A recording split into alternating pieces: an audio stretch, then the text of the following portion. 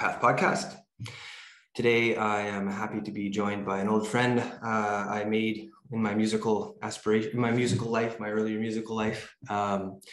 This is Johnny Ketlow. So, Johnny, if you want to introduce and say hello. Hello, everybody.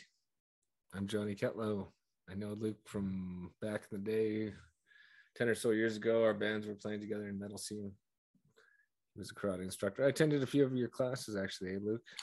Yeah, I remember. You kind of got me up to speed on kata training, which was really cool. Yeah. No, that was a really fun time because you never knew it at the time, but like that was the days when you could go to shows every weekend and there was lots of bands playing, and even though there was drama within all of that, there was still a lot more fun.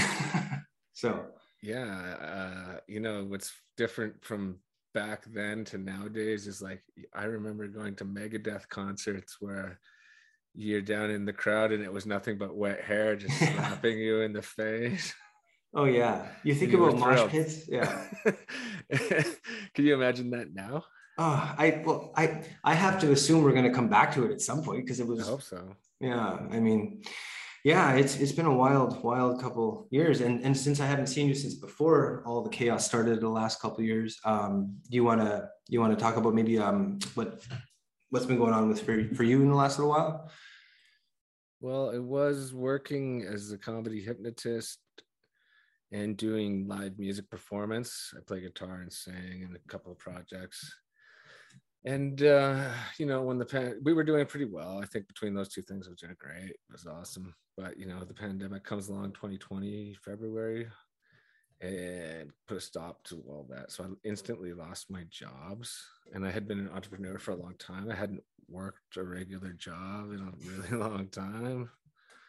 So that was an adjustment. And I was really used to being my own boss and like not having to deal with anybody else. Mm-hmm. I moved away from the city in 2016, 2017. I just had this weird feeling in my gut where it was like, I got to get the fuck out of here. And I didn't know what was wrong. And I was like going around, and I finally, one day I remember it clicked and I was just like, I got to go back to the woods where I grew up and get away from the city, which was what I did. But I was still doing comedy hypno and I was still doing records. Like I got my studio here out in the woods, right? So I was doing I played in the metal group traditionally, and then when I started doing hip hop and pop with my brother, producing that, which paid a lot more money than the metal did. And so we were enjoying that, aspect of music and performing, going really well. And in a native culture vibe, like we're I'm from the Nahtli-Wet'en Native First Nation band, and so we kind of had this group out here like doing that kind of stuff, and it was going really well. But the pandemic came up, and now we're not. We did play some shows, but they're not like coming down the pipe like they were before because of live venues getting bodies in a room. And same with the comedy hypnosis. It's just there's no way you can. It involves like touching people's hands, get strangers passed out on each other from the crowd, volunteers and stuff like that. So it's just you can't do it.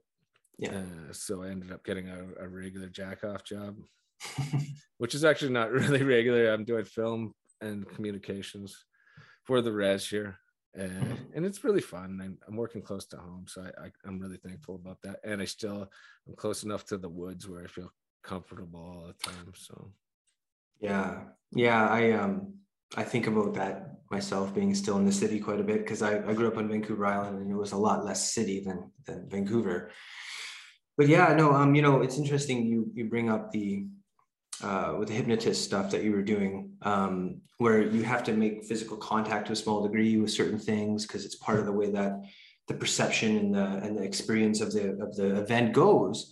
And of course, for me, with teaching martial arts, I mean, obviously you have to be able to interact with the person to learn martial art. And it's one of these things where it's like, okay, well, did anybody really like assess how valuable those things are compared to anything else? Because like one of the stories I get from a lot of people right now is when the pandemic first hit, including myself, it was like, holy shit, what is this? Like, what's going on? I want to be careful. I want to have that extra layer of caution. But as the information comes out more and more, and it's like, well, wait a minute, do we really need to push all of this stuff all the time? Or can we like start to edge towards a little bit more of a normal behaviors? And that question to me always comes back to like, do we need to make kids wear masks all day at school? I don't really think that's really helpful for the kid. And I think they're losing something when that happens. So maybe, maybe initially having no rock shows, no hypnotist shows made some sense out of an abundance of caution. But at some point, aren't those things important? Don't they have a place? Yeah, I think you're right. I don't think they should make kids wear masks all day at school. I don't know, man. Like, I'm not down with the whole thing because it's, well, for one thing, like when, I don't know if you noticed, but like in 2016, when Trump became the president, everybody was like really divided. Mm-hmm. And it was like getting ridiculous. And with the beginning of social media still being pretty young and we're all on it and people are just like, it just became very clear to me that people were really impatient with each other and just lots of hatred and vitriol and just bashing each other over the head with their opinions and then going ballistic on social media, like character assassinations and all kinds of things. Like people love to call each other Nazis. Like, you're the Nazi of this, the Nazi of that. Like, they're just so quick to go there. Like, and for me, like, I'm a person that I like everybody. Like, I'm not saying that, but like in Native culture, we have a saying, all my relations, we have the flag. It's red, yellow, white, and black. It's like it's supposed to be all the colors of all the different people of the earth. And I really love this saying that Bruce Lee had, which was, he said something like, oh, there's only one race in God's eyes. It's the human race. It just so happens we're all different.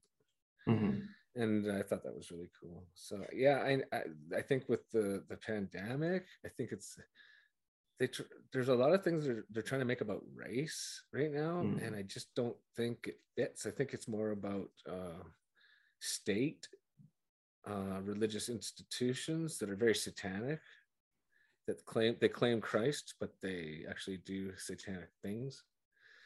State, the religion, and of course the royalty. Like those guys are just, and like these are the entities that are causing problems for everybody. Yeah. So, in my opinion. Yeah. So I think one of the points you made there that really is a crux of so much is how Trump affected people's general thinking.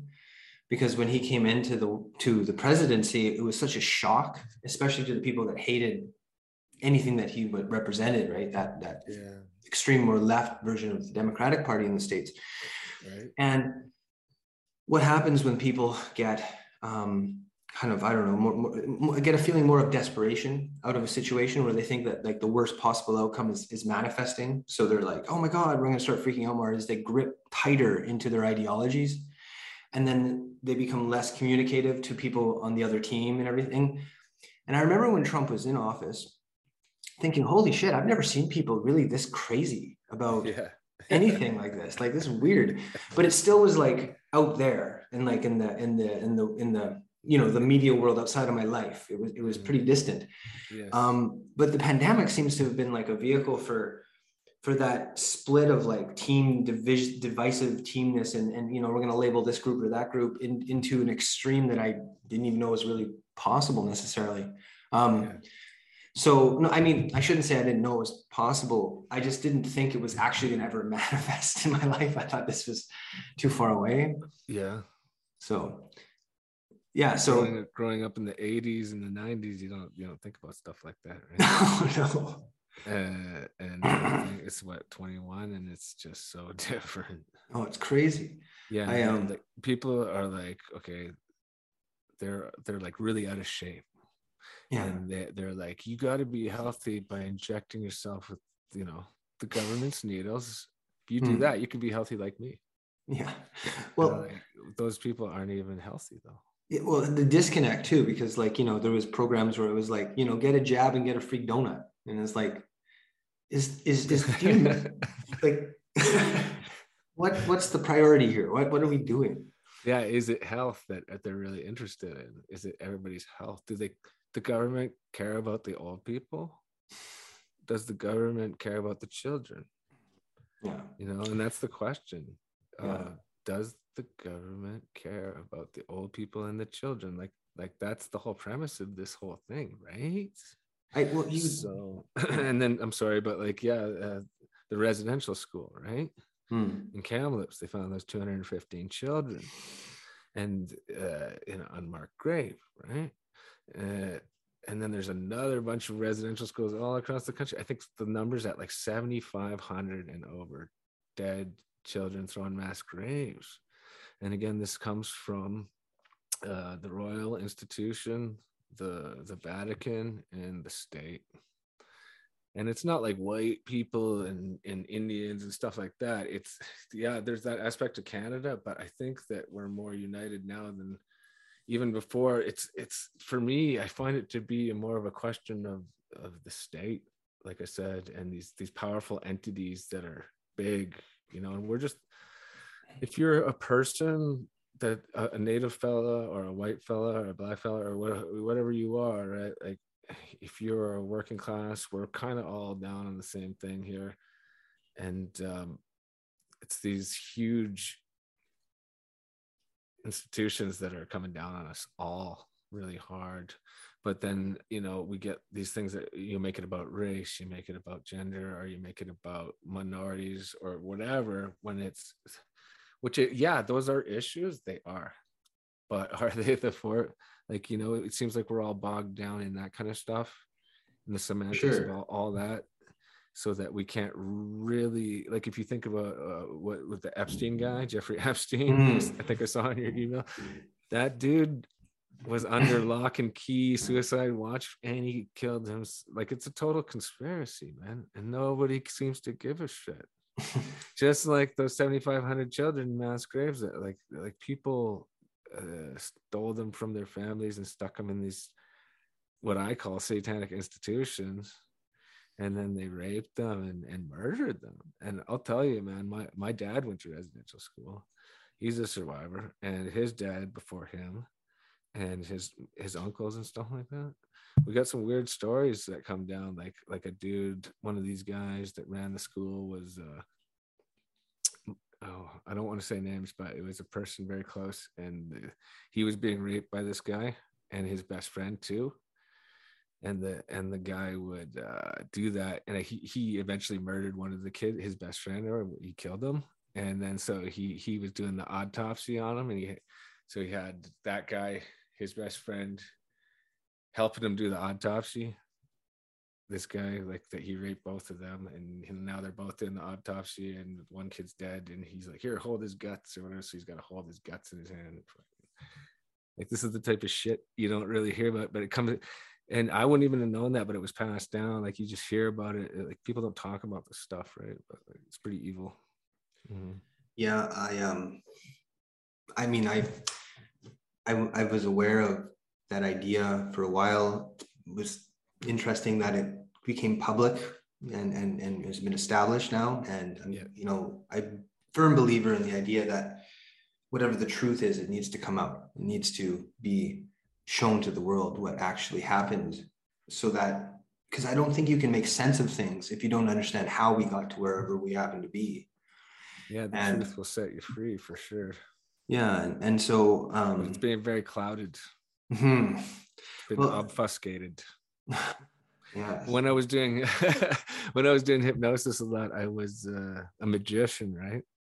And there's a lot of things you do as a magician to like make the effect happen, or whatever the desired outcome. You think about 10 moves ahead, and plan for all the contingencies and stuff. And I feel like that's kind of what's going on. And when you don't, there's smoke that helps. There's mirrors, lighting, dark. Like, any of these things can help you make it happen. But like also misdirection, Misdirection is the big one, like where it was like if you're doing something in your left hand, you make them look at the right hand. Yeah. And you'll flicker the card or shake it or do something, not to give away any of the secrets, but you you appeal to the animal brain by flickering, and that takes the focus, and there's perception without awareness. They call it perception without awareness. Yes. Things are going on. You're perceiving. You're not aware of what's going on. Yeah. So I think that might be where the key to the whole issue of how you're framing with the institutions, the large scale ones that seem to have lost all connection to humanity or compassion or reasonable behavior even, is where does your attention go? Because if your attention can be directed without your conscious awareness, then you can be led into like participating in all kinds of this. You could be a victim of it. You could get PTSD from looking at, like Nietzsche said, that if you look into the abyss too long, it stares back at you, and you don't want to be that guy. But that's interesting too, because Nietzsche also said that God is dead because we've killed him, and he's talking about the fact that religion was taken out of the societal sort of framework for thinking, and that has come up with a number of guests I've had on the podcast, and I think it's an accurate thing in that. Where does your attention go? Where does your morality look? Like how do you frame your life? Like what do you see when you look at the world? Do you see an opportunity for profit, or do you see a opportunity to get power and gain over others? Or do you see like this beautiful, harmonious existence that we're just like these little specks that sort of emerged out of that allow us to exist? Yeah. That's a good question, because it comes down to what you're carrying around in your heart. Like, okay, so the news says it's like this. It's really scary. Somebody ate a bat, and now we're all, you look on the news, they got one level, right? And you could be down on that level. You could be there like, you could be living from there. Or you could, the scared lady down the street, and she's like, oh my God, like, and you could be living at her level, or your buddy calls you up and he's telling you all his problems, and you're like, oh my smokes, but I think for me, I thought about it, and I'm like, it almost has to be like you have to look out your window and recognize the grace that under which you live. For instance, and this is what I mean, is like if you go to hell, there's no water there, right? There's no water in hell. Okay. So, but there's water here. You can have a drink of refreshing, awesome water. You're made of water, right? Like you're 60 or whatever the science, follow the science. You're like 60% water or something like that. Sure. So the fact that water is changed by vibrations. Like I've seen these videos where people are changing the structure of water with sound. And your DNA has like this big code that is written out very intricately.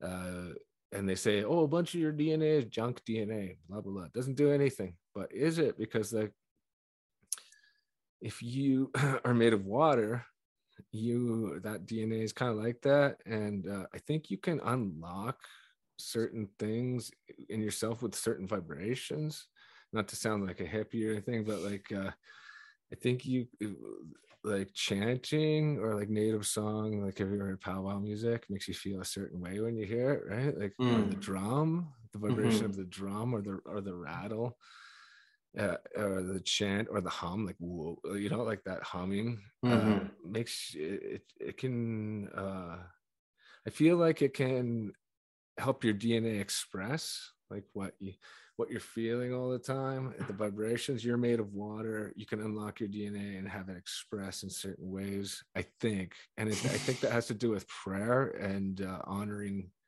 God, the creator, so that when you sing or you drum, you recognize you're praising the creator, so that you're like to live from where, not the news or CNN or Fox or whatever, not to live from fear, but to look out the window and be like, yeah, it's raining, and you can honor God and honor your fellow man, and that you reflect that live from that space, and everything else is going on. You could be way up here on your own little island of that, you know. And it doesn't mean that shit's not going on out in the world, but it's like I can't remember where I heard this, but it was like mountain climbers, you know.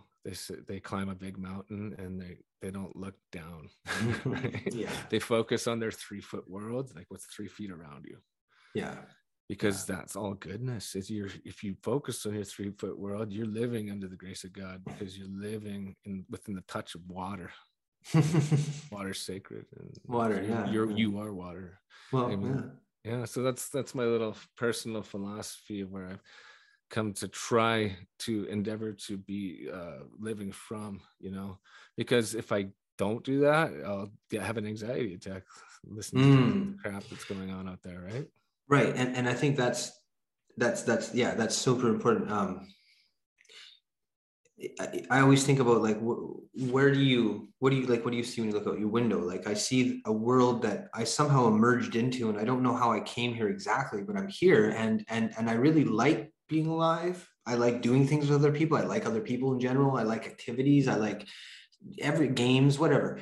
But those are all actions, right? And they're actions that come about because you have a movement, in the sense that you get up and go do something, or your mind moves into some way of thinking, or there's a movement in that sense. So it's interesting that I study Chinese medicine now, something I never had. I've probably been doing since about when you left Vancouver, so it's been about that long. Is so if somebody has depression, they say that the yang energy is not rising. It's not coming up and trying to reach out into the world to do things, to take on action. And of course, that's a very simplistic generalization in a lot of ways. And I'm not trying to clinically diagnose anything, but just if a person's energy is low and they're not wanting to, and they feel kind of bad about things, they're not reaching out in to do something, they're not willing to take that action. And that's kind of like the basis you need, to have an enjoyable life. You need to sort of set to is, I'm going to get up and take on the challenge. I'm going to do the things. And so that 3-foot world makes perfect sense within that framework. However, to play the devil's advocate a little bit, I think COVID also brought up this problem with, if you're like one of the few people that really want to just sort of live your life, and the rest of the group is like, no, you got to do all these other, that can become a problem too, right? Yeah, no doubt. Well, yeah, I mean, there's some scary shit going on. I mean, you look on, I don't know, have you been on TikTok or anything? I haven't got to TikTok, but I do have a Twitter. It's pretty wild. Like, don't go on TikTok and start looking at booties and stuff like that. It'll be a never-ending echo chamber of bullshit like that. But if you start to look at like topics, right, like interest, I'm just wondering, like, if mine's like an echo chamber now, because I just get all these videos that are like the same thing, like conspiracy this, that. Because I look at that stuff, right? Well, you see like these videos from people in Australia, and I don't know if it's like what's going on in Australia, but it seems like a lot of crazy shit's going on in Australia.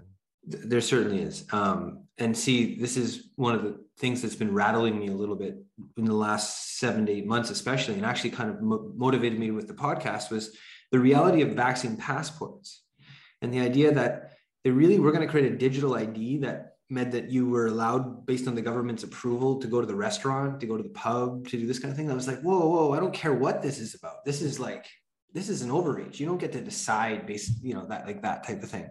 Yeah. So that shook me up a bit. And now, the most extreme examples in the world, as I understand it right now, are in Australia and Austria for some reason. Where in Austria, they're going to make it illegal that you have to get a vaccination, or you'll be heavily fined, or possibly go to jail. If you just as a citizen, just mandatory. And in Australia, they should put those people in jail that made that up. You'd think, I think that, I really do. I think to fuck these fucking assholes and get rid of them. They're idiots. This is idiots. Oh, but this is my issue too with like the institutional evil arc, is that those are still limited groups of people. It's the ability it's the group consensus that allows these things to be managed. Yeah, I know. It's like You have to. Oh, it's so weird. But have you ever seen that movie Cabin in the Woods? Where it's a bunch of teenage kids and it's like a horror movie and they go to a cabin in the woods. It has a vague. I The can't cabin recall. has got all these different curses in it, and if you screw around, they wait. It's like the government, and they're like doing an experiment where the kids got to like trigger off one of these curses, and then it comes and kills them, and then the old gods are happy, and they're not going to come and destroy everybody. Blah, blah, blah, Okay. blah. For another year, we're safe or whatever. Oh, okay. That's the premise of the movie.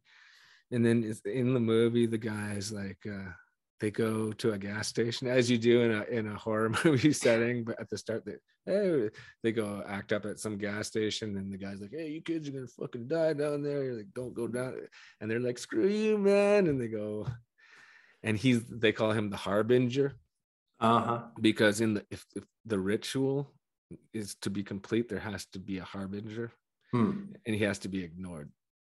So that they can, otherwise they can't be marked out. They haven't transgressed. Oh, I get it. And they can't be marked out for the punishment. Yeah. And I thought when I heard that in that movie, I was like, holy shit! Like is that kind of what like's going on here? Like there has to be a harbinger, and you have to ignore it. And then you're the transgressor. You're part of the ritual.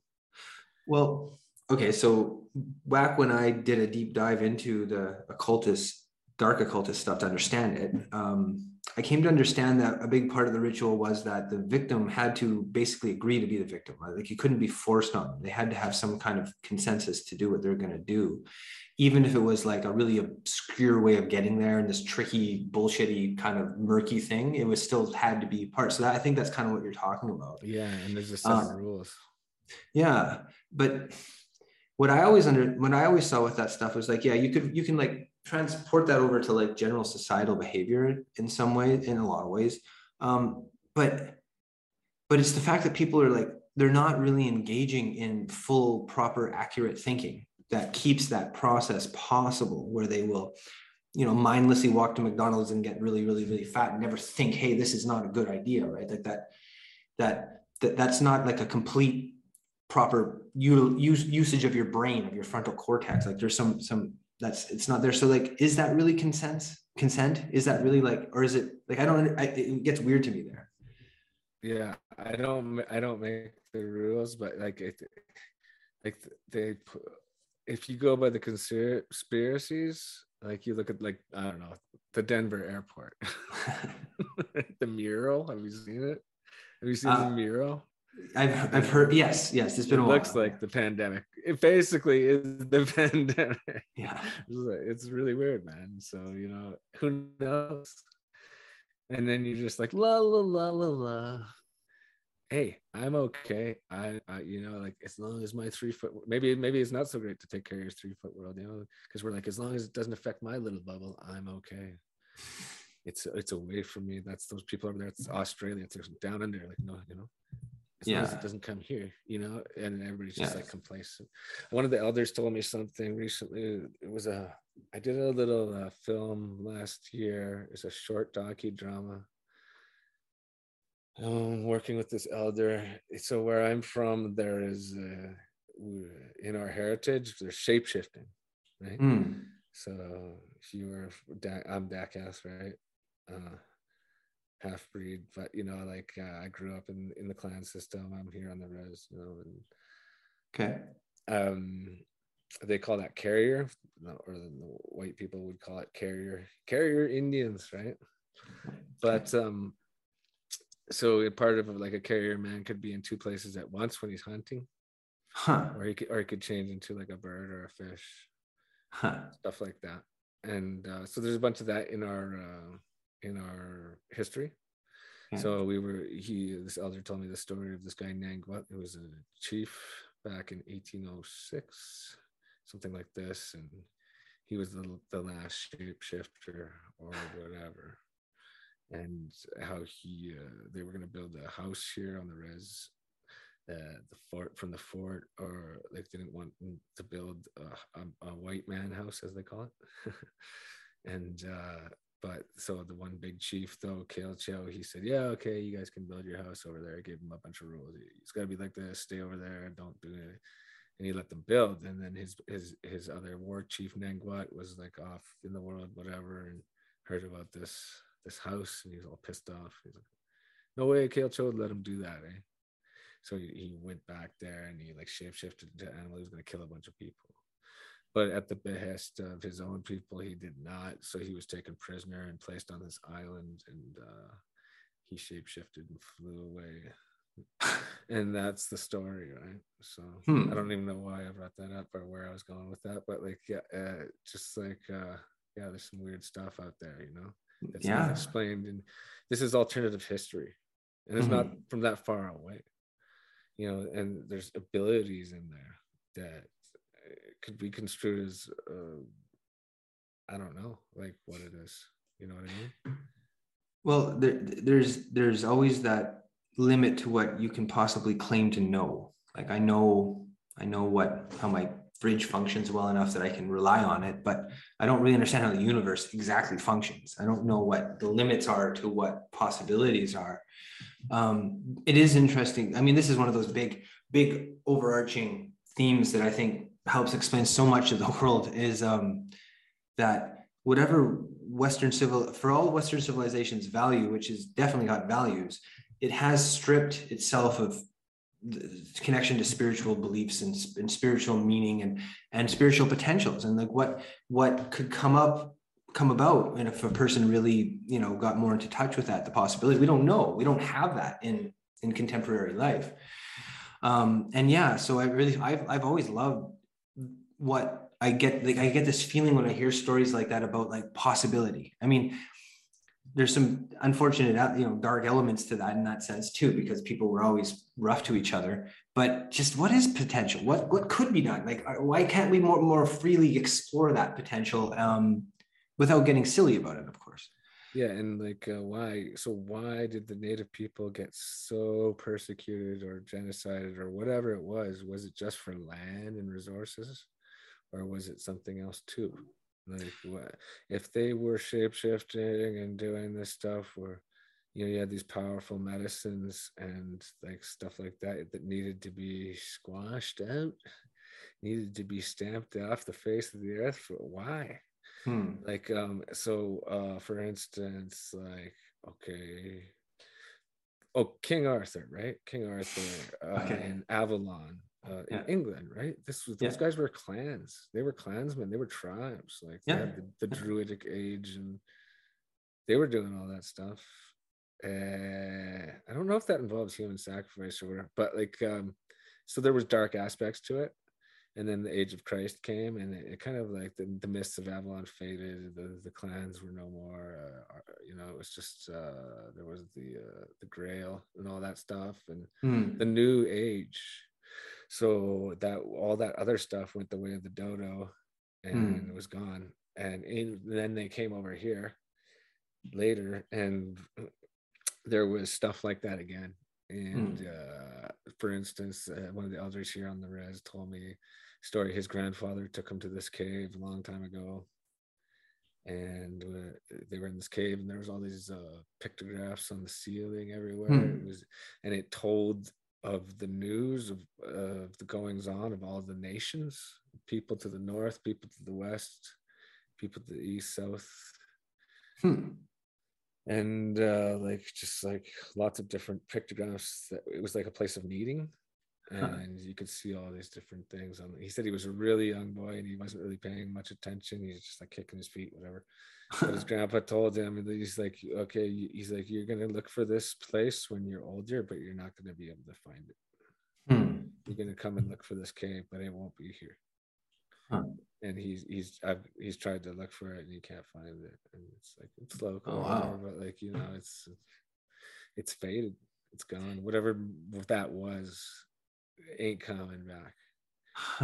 So if you're thinking about, like, for instance, the Sasquatch, right? Sasquatch, like for us we call it Seslo. No. Yeah. And Seslo. And they were just like people. They had families. They lived up over that way. I think my great grandmother you know, and this is just passed down by or oration or whatever, like people talk, but like, you know, and I hear this from other elders, right? But I know a lot of elders from around the rest, and they tell me stuff. Oh, your grandmother knew those guys. Like there was a family of them, whatever. And I'm sure, you know, there's a lot to it there. Huh. But I think that when the settlers came, those beings, whatever, went into retreat Huh. for whatever reason. I don't know. And just like that cave, you know, Yeah. like the last shapeshifter. It sounds almost like if you were writing like a, I don't know, like a fantasy novel, you could say that there's like a dimensional portal or something where it's like you're not connecting to this anymore that used to manifest it. Like it's all frequency, like it's all dependent on where you're. And yet there's still echoes of it today. Yeah. Well, you know, and I feel like it has something to do with your DNA maybe, and that vibration that we were talking about before. Yeah. Sorry. Because there is a consistency within this dynamic between the forces of darkness, so to speak, that strip that spiritual potential away from a culture. And then that's, you know, that happened with the European pagans initially. And then it spread itself out through colonialization around the world.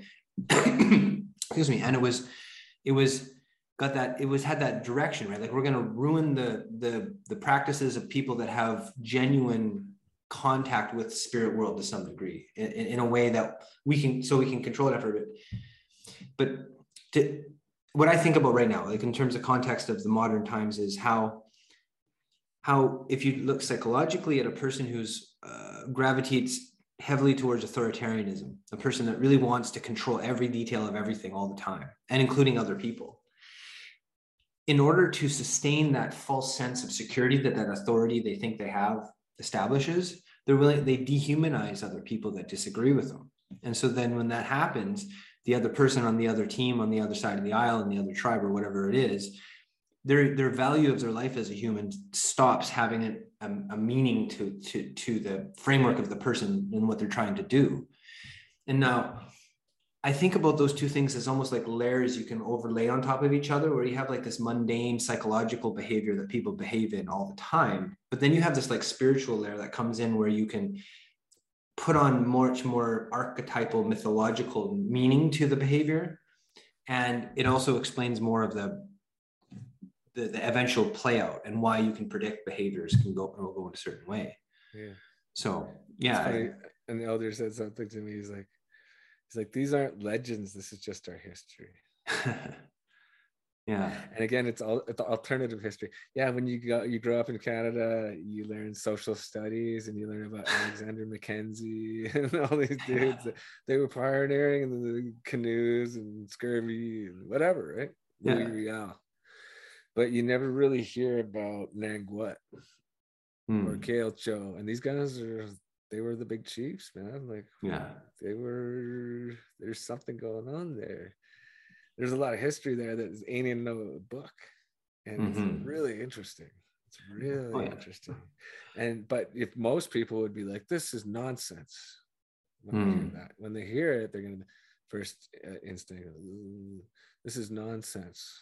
I've heard that before. People say that. But for me, I guess when you grow up that way, like when I was a kid, I grew up on the res, out in the sticks. We had no electricity, no running water, nothing like that. The bush came right up to the front door. And, you know, over years and years of a lifetime, we landscaped and pushed back the brush and built new structures and horse corrals or whatever, and made it more into a homestead or something like this. But back then, you know, it was like, if you want to go to the bathroom, you got to go to the outhouse in the middle of the night, and it's like a little trail through the woods. And you know, that's what it was. And when you grow up, like if I remember when we first got electricity and running water and stuff like that, and it was a big deal. And you know, it was funny because when the power would go out a lot, and it was a cool time because when the power would go out, you know, Dad he was a bush native man or whatever, so he was prepared for all this stuff all the time. He liked it. Right? He would like get out his Coleman burner or whatever, and light it up, and then he'd start telling me like scary ass stories. Sometimes I think about like my upbringing and stuff like, yeah, he didn't hold back on that. Like it was like, really, let's tell the scary stories to the kids and be like, okay, time for bed. Stuff like that. Oh yeah, because with native lifestyle, when you grow up in the res, you're privy to a lot of wild stories that you probably never heard of.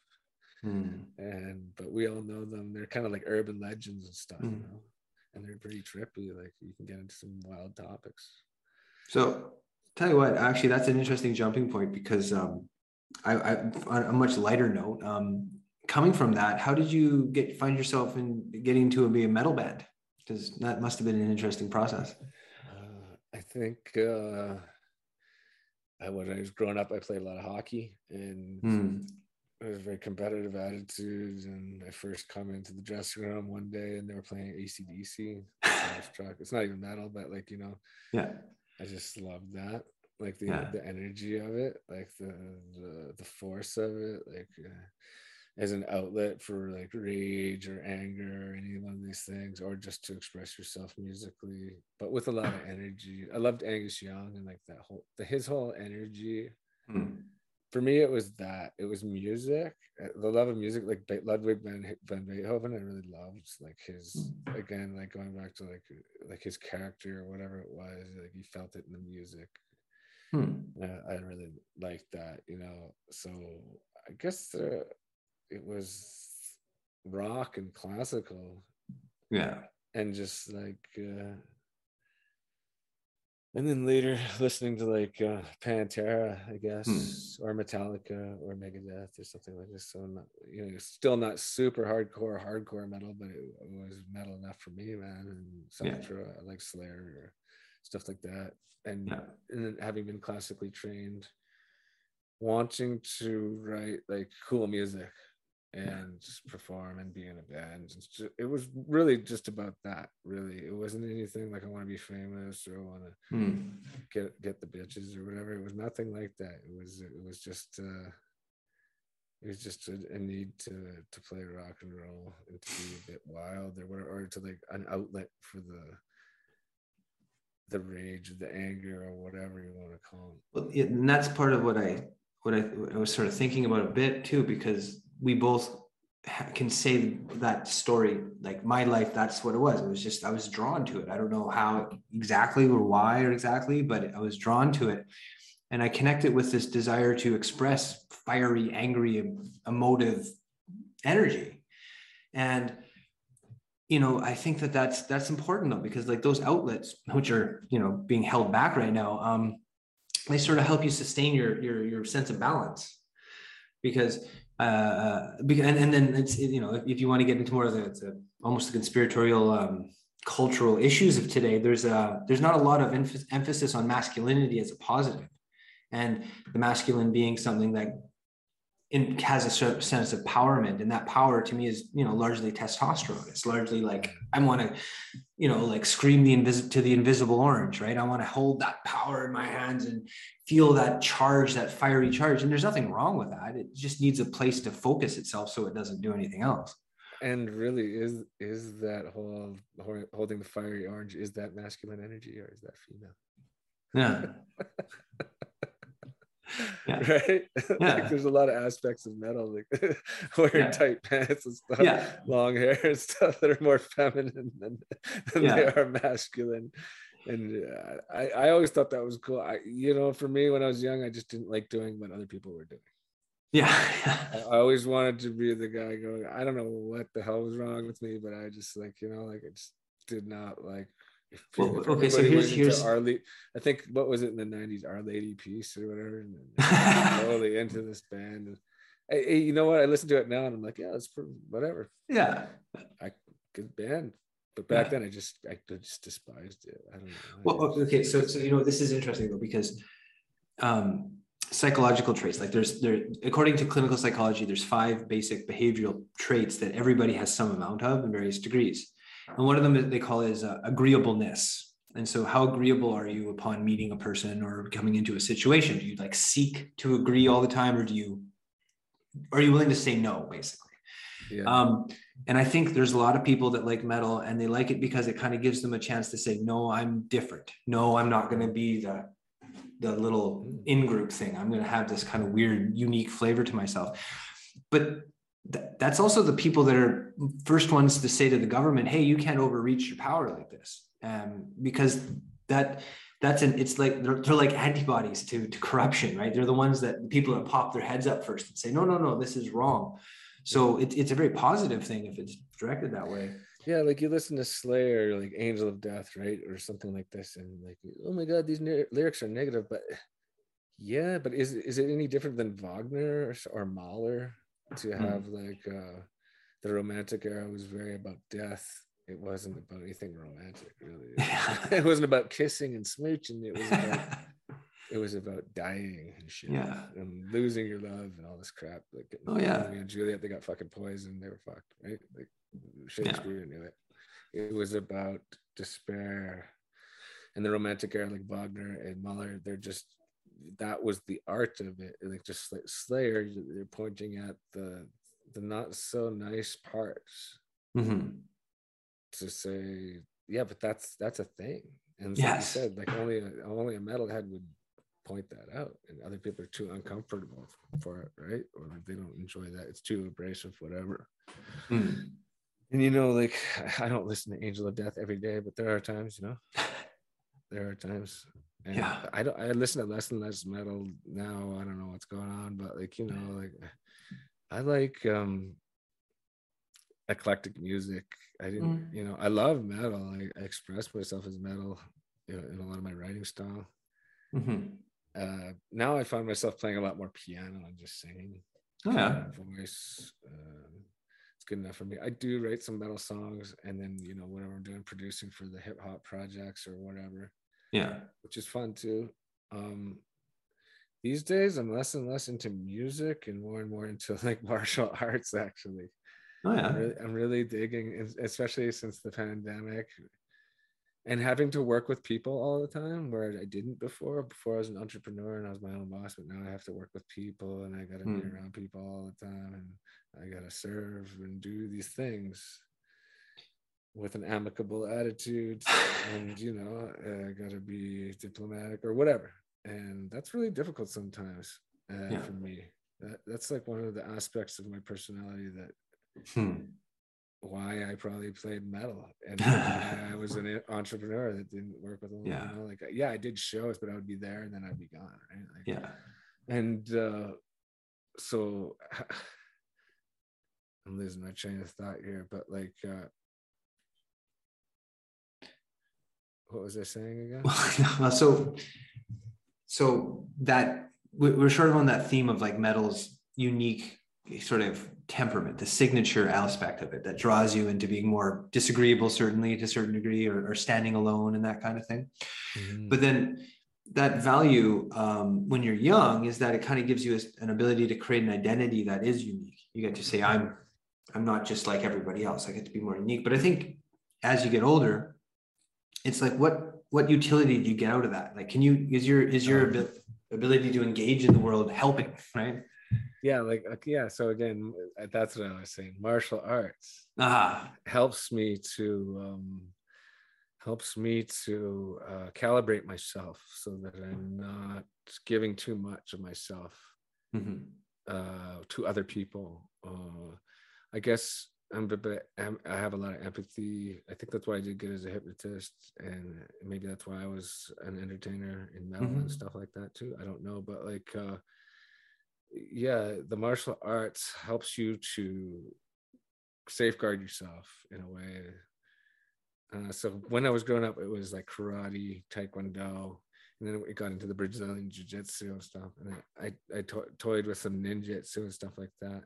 Boxing, kickboxing, and even like very briefly with you, refreshing me with some of those karate katas, even though that was so distant in my past at that point too, and I hadn't trained much.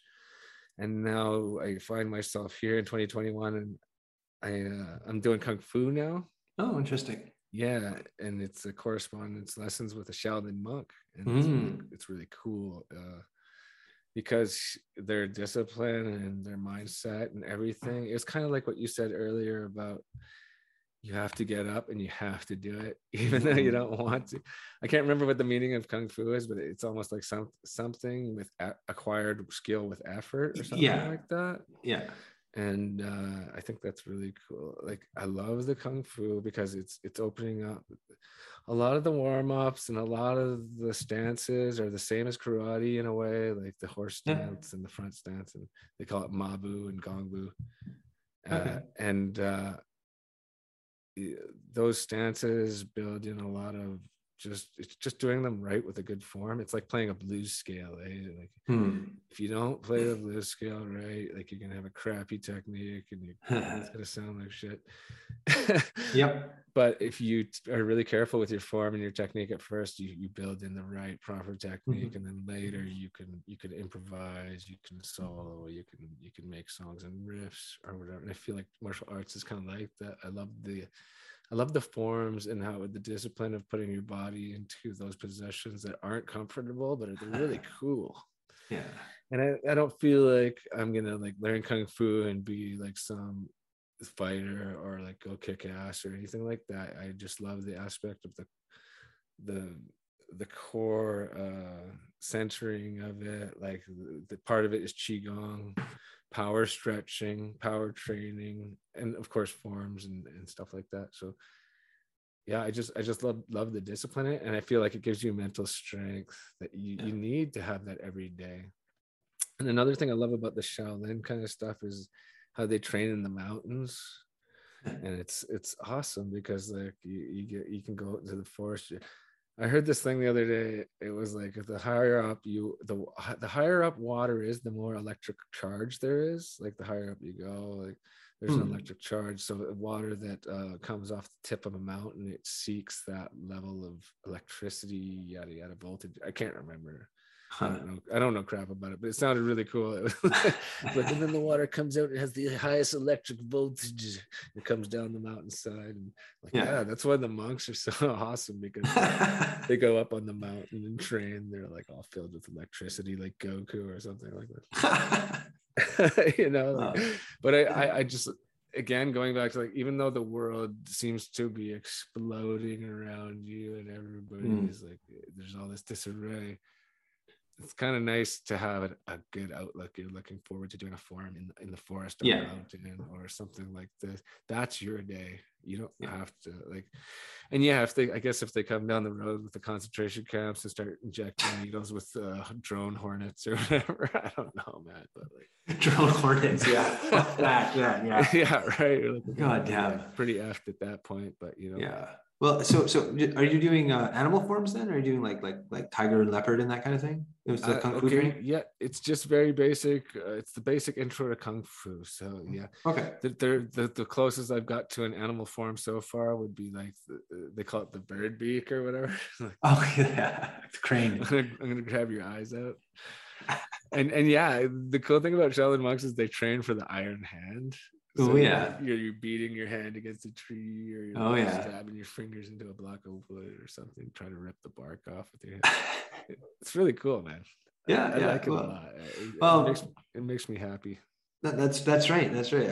I understand, but you know, this kind of comes around towards. I always like to try to touch onto some thinking towards possibly like good solution thinking, something that could, at least theoretically, could help, right? And so, you know, there's a really interesting concept in Chinese medicine that relates to martial arts a lot, but relates to everything. And I think you'll understand why. And what they do is they say that there's this thing called the Shen. And the Shen is a component of your energy that's basically your consciousness. Because there's more than just your consciousness, but that's obviously a focal point of it. So your Shen is said to reside in the heart. And okay, that makes that, you know, people grab that, but it really lives in the blood. And what that means is that the movement of the blood is compared to the movement of the mind. So that when you move yourself around and you do some exercises and forms and all this kind of thing, that's the mind being sort of circulated and pumped and primed and everything. That there's a real profound connection then. And one of the things that I was thinking about, we were talking about this, was like, I've always found, like you were talking about the shapeshifters idea. I've always found that really fascinating, and compared to the idea of animal forms in Kung Fu, right? Like where you're not really becoming a tiger literally in that sense, but like, what are they doing? Are they tapping into like a frequency thing that maybe that is similar to the way a tiger behaves, and you somehow embody that? And it's a fascinating way to think of it, to me, in that sense. Yeah, one of the things Wei Shifu said was like, he's like, we were doing this one form, and it was like, he's going through. It's like one of the first ones they teach you, right? And like, there's some things in there, like when if you haven't done it or trained in a long time, it's difficult, right? Like you're like struggling through, sweating like a pig or whatever. And he says something like, so when you do these forms, make sure you make the eyes like a tiger coming down the mountain, not a sad alley cat. And it's like, that's true, because like if your eyes are looking like you're looking all jacked up, like help me, you're not going to be in the right frame unless you're like looking like, whoa, like you're a tiger coming down the mountain in the morning, like the mist. Like it just helps. Visualizations, metaphors, not to be all hypnotic, but those speak very directly into your psyche. Metaphors, stories, archetypes, whatever. They go further than logic do, right? Yeah. And that's part of, I think, what the whole framework of the modern situation is, like this lack of connection to what you could call the spiritual or the deeper meaningful aspect of life. And then the ways to come back to that are behaviors like the ritualized behaviors that engage you in recognizing you're more than just like the programming. You're more than just like what has been set forth to you to do based on consumerism and based on these other things. And I think about the relationship between moving the blood through the body and ritual, which is what a form is, right? And I think how that's really that's got to be somewhere in the keys of keys. Like that's got to be one of the things that can get people to snap out of things is when they engage in a embodied practice in that sense. Yeah, because like, and this goes to another thing I heard a Shaolin monk say. He was just like, man, you're sitting around and people are out of control of their mind. Like the mind is going, it's over here, it's over there, it's over here, and they don't know. Like they're just like going with it. They have no. He's like, you have to control that. You can't just let it control you. You can't just let it do what it wants to do all the time. You have to.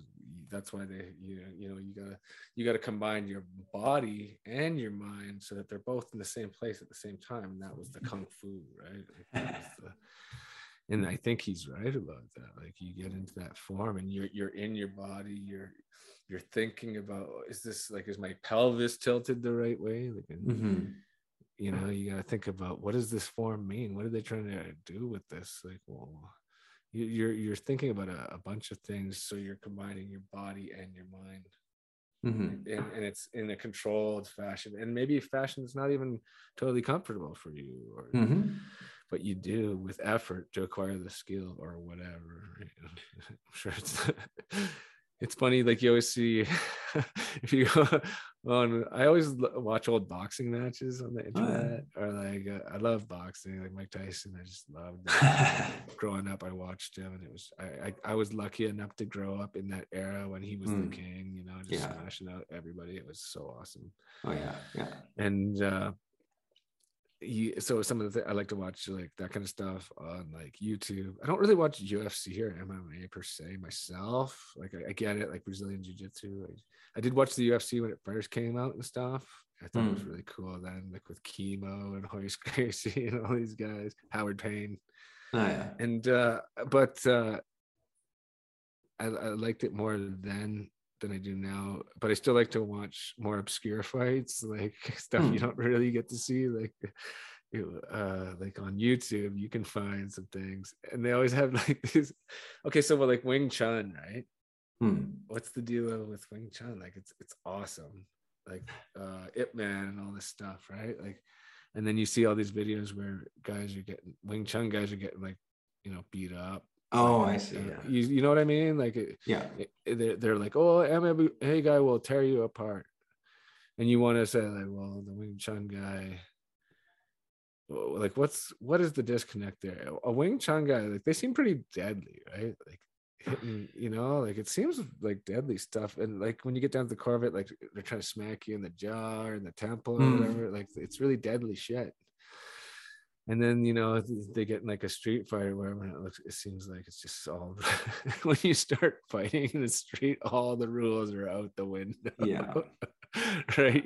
You're not like, like you're like, you can be like mad, but who knows what's gonna happen, right? If you're like acting like you're on a Sunday stroll and you're that cool fighter all in control, then yeah, you're probably well trained or whatever, but who knows, right? Like, well, you know, that same phenomenon happens with Tai Chi people, right? Where they get beat up by usually MMA style fighters. Right. Yeah. And so what I see when I see that is I see a person who has never trained properly for that situation. And this is it's delusional to think that you can go up against a really well-trained, aggressive, intense, explosive fighter and not have had experience with that and still do okay. Like you're going to get overwhelmed. I mean, the intensity of a human being coming at you who knows what they're doing, who really is aggressively coming at you, that's not something you can do. You can't learn to deal with that in any other way, but to deal with that, like repeatedly deal with that. Yeah, you'd have to know Brazilian jiu-jitsu or whatever. Well, you have to know principles that will allow you to actually deal with that. Now, the Brazilian jiu-jitsu is based on principles, but these principles exist in other arts. Yeah. But I think, and this is my point, is like, I don't know about Wing Chun so much, because I don't know Wing Chun, but I do know Tai Chi. Me neither. And if you train Tai Chi in the context properly, so that you deal with that kind of intensity, you can make that work. But you've got to actually just train that and get used to doing that in those contexts. Yeah, like I feel like a Wing Chun guy that was amazing and like had a hit with a lot of power, and he was like, he did like I feel like that guy would do well in an average everyday fight against just, you know, somebody whatever that was untrained, right? But then, like you said, you get against like the MMA guy who's a young explosive fighter that trained in like mixed styles and all this stuff, like that one style, it's true. Yeah, it's not gonna work as well. I don't know. Or do you kick the guy so hard you take his head right off? What is it I guess that's like the Bruce Lee thing. Like Bruce Lee was like this legend, and they said he could tear a heavy bag in half with his sidekick at will. You know what I mean? Like it seems like some kind of power. Like I'm sure kicks you in the guts with that, you're dead, right? Like, yeah. But Bruce Lee was like, the reality of what a human being can do was really well sort of established through the UFC in that sense, where like if you don't deal with just the gritty reality of another physically well-trained human being, you're just never gonna know. You just can't overcome that, right? Like would Bruce Lee have come out and just booted this guy over the top of the fence, or what? Like, that's how I want to feel like that. But well, I don't know. He had a 700-pound heavy bag. Did you know that? He had a 700-pound heavy bag that he would deal with on a daily basis. Huh. Well, and guys like that trained with him say he would kick it would just freaking go. Like it was. I'm a little skeptical on his legend myself, because I see how well he created his persona, and how that can get drawn into all kinds of assumptions that come up. I find it really strange that he died the way he did. I think that was something kind of strange about that. Oh no, it's not. Jeffrey Epstein had an island where is that it? Where they would kidnap people and stick them in underground caves and steal drugs and fuck them and kill them and do all this shit. And Bruce Lee made a movie called Enter the Dragon, where a guy had an island and they were kidnapping people and sticking them in underground caves and fucking them and killing them and shit. And then he died during the filming of it, or whatever. Well, that's a way to look at it. That's my conspiracy. Okay. That's my Bruce Lee. Because think about it, man. He did make a movie about that. You're right. Enter the Dragon. That's You're right. You're right. And then died during the filming of it. And then, you know, it was like, yeah, that sucks. It sucks, all right. Yeah. And it's one hell of a way to get rid of him, because it's like, why did you let him make the movie at all then, if that was the way they're like, oh along? no, he smoked hashish and his brain swelled up because he couldn't hack it because he was so muscly. I don't know, man. Like, yeah, he was so in shape that he was too in shape. Yeah, that's what I've heard. Yeah, that's what they say. Yeah, I've never heard of that anywhere else. He was too in shape. Yeah, so totally killed him.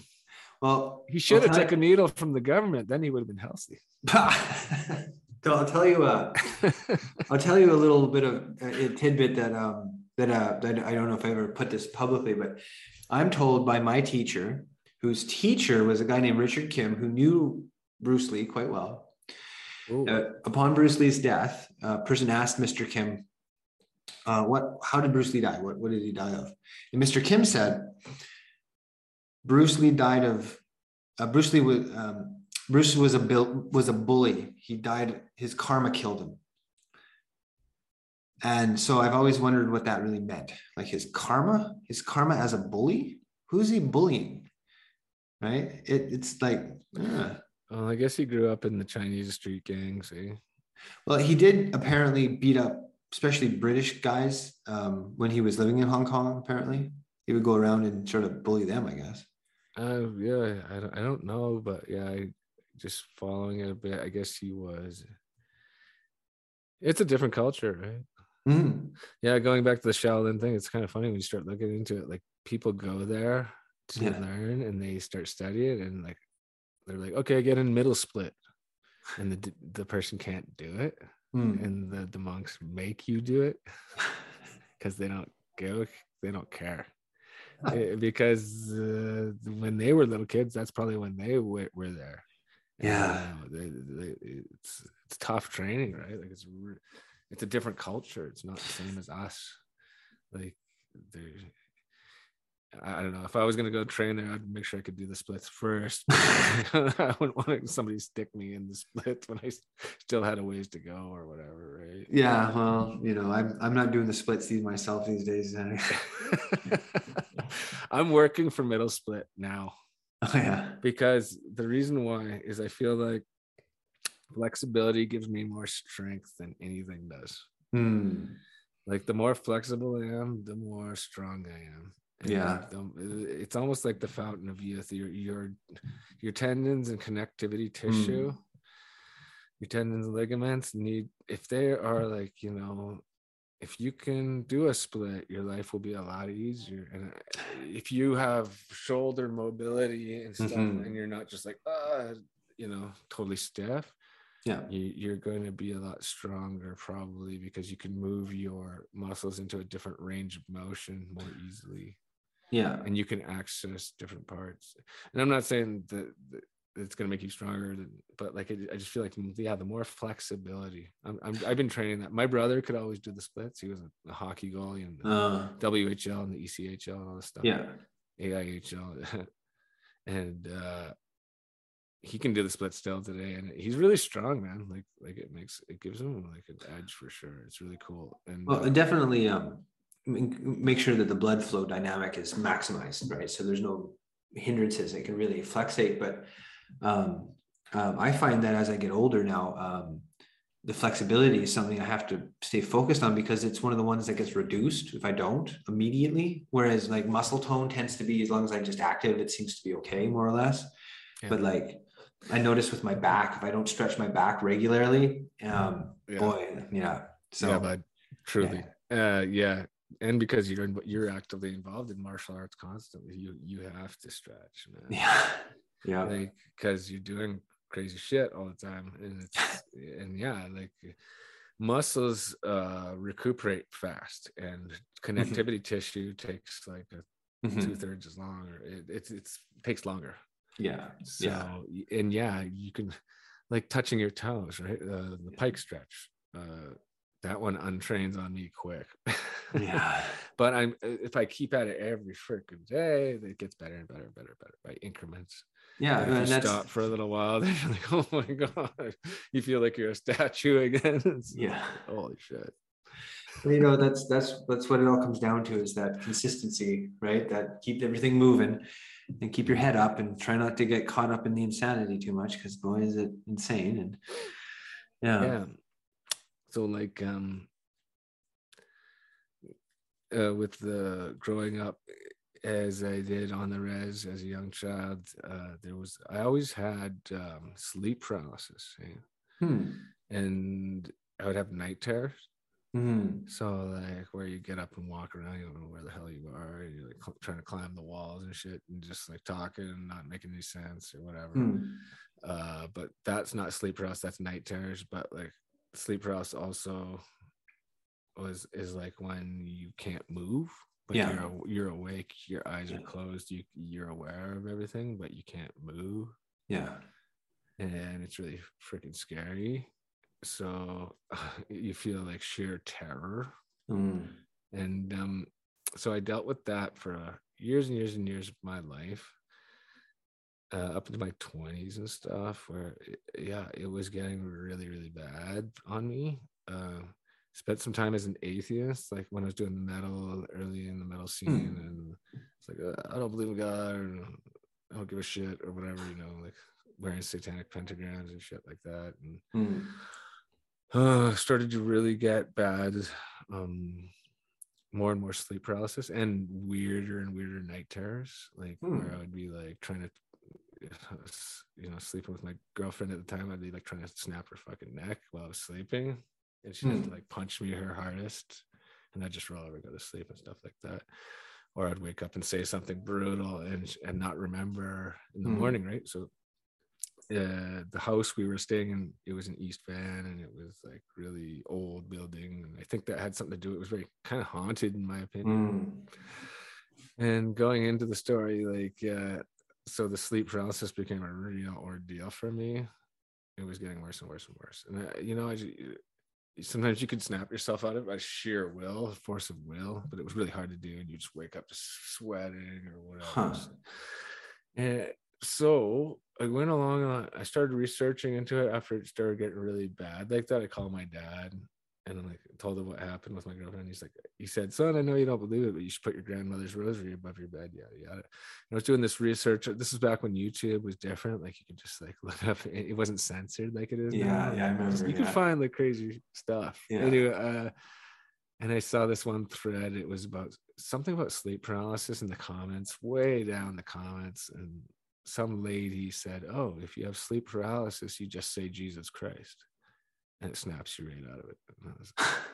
And I tried it, and yeah, it worked, and it totally works. And I did that.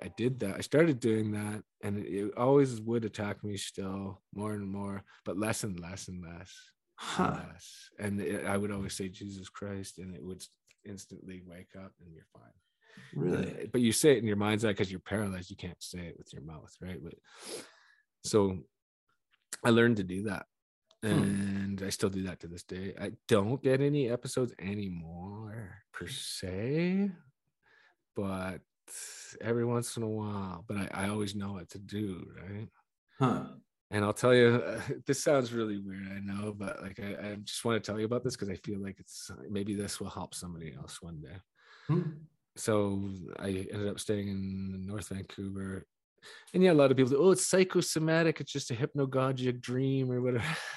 I don't think so, man. Or you could say the flying spaghetti monster's name and it would snap you out if you believe in that, whatever. I don't think so. I think what works. Anyways, this one time I was going through a really hard time in my life. It was very black, and I couldn't sleep, like couldn't eat, stuff like that, and I was kind of distressed all the time. I didn't want to like sleep in a room, or like I put my bed like in the doorway. Like it sounds a little crazy, but that's where I put it, like just to deal with whatever PTSD I had from an event that was in my life, right?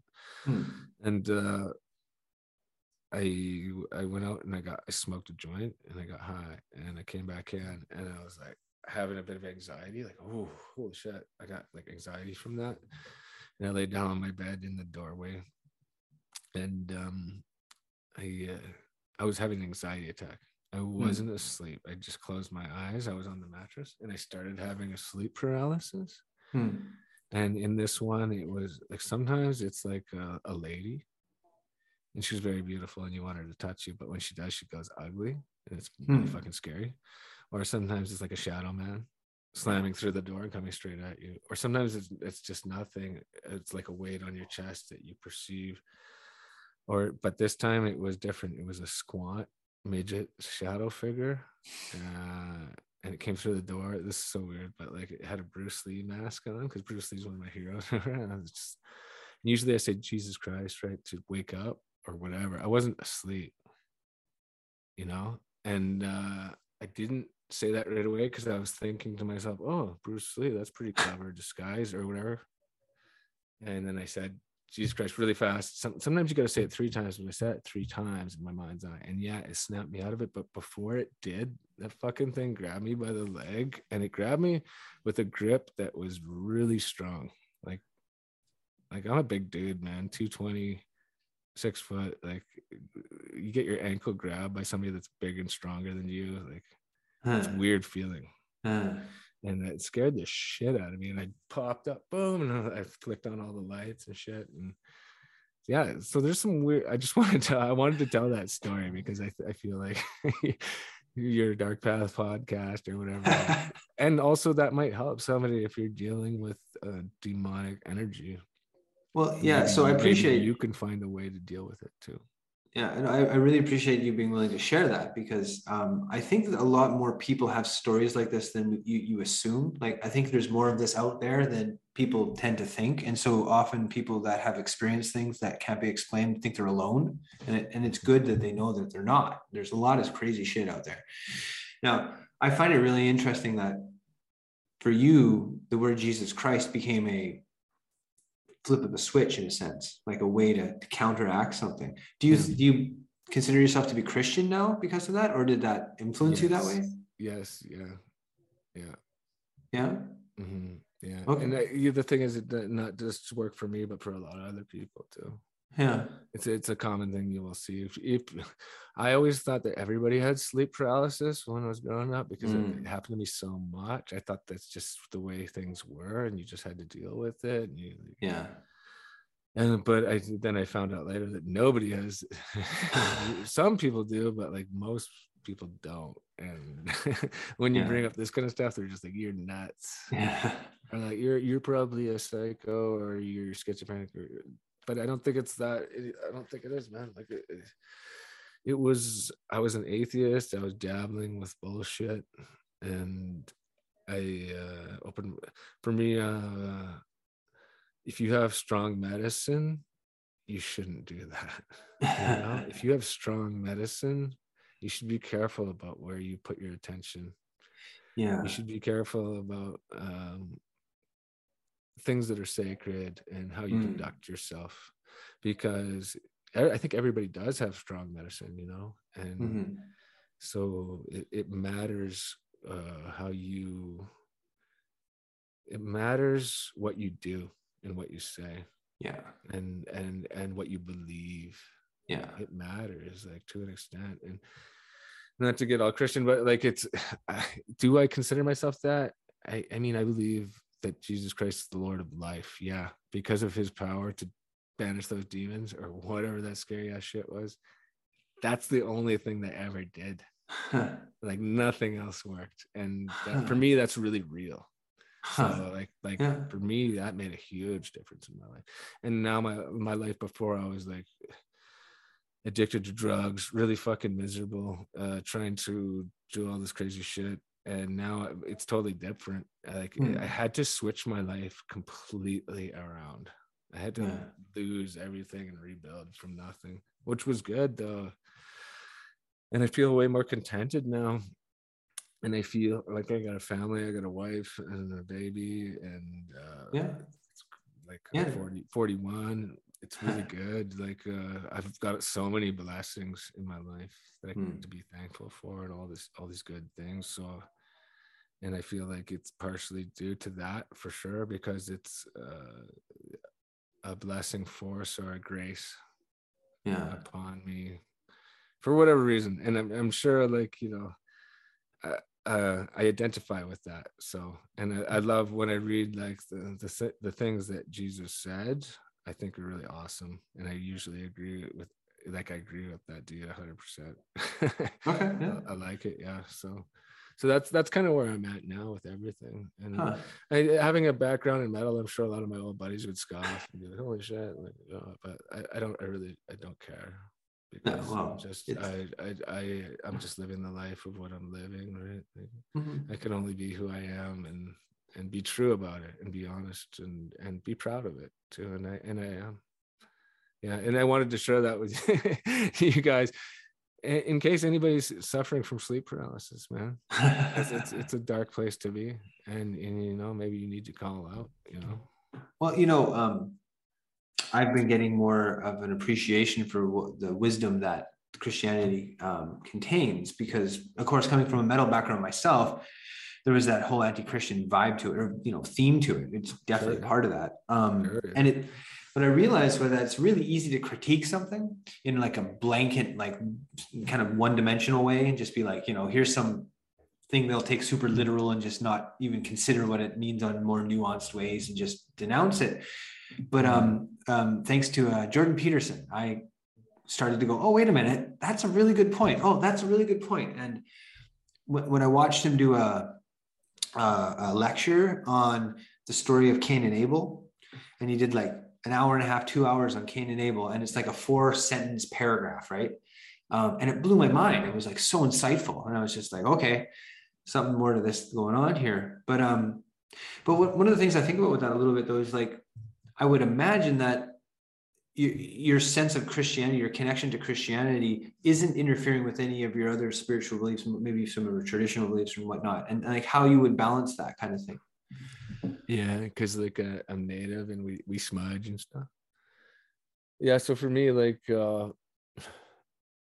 still smudge my house and stuff, and I do it like in the name of the Creator God, Jesus Christ.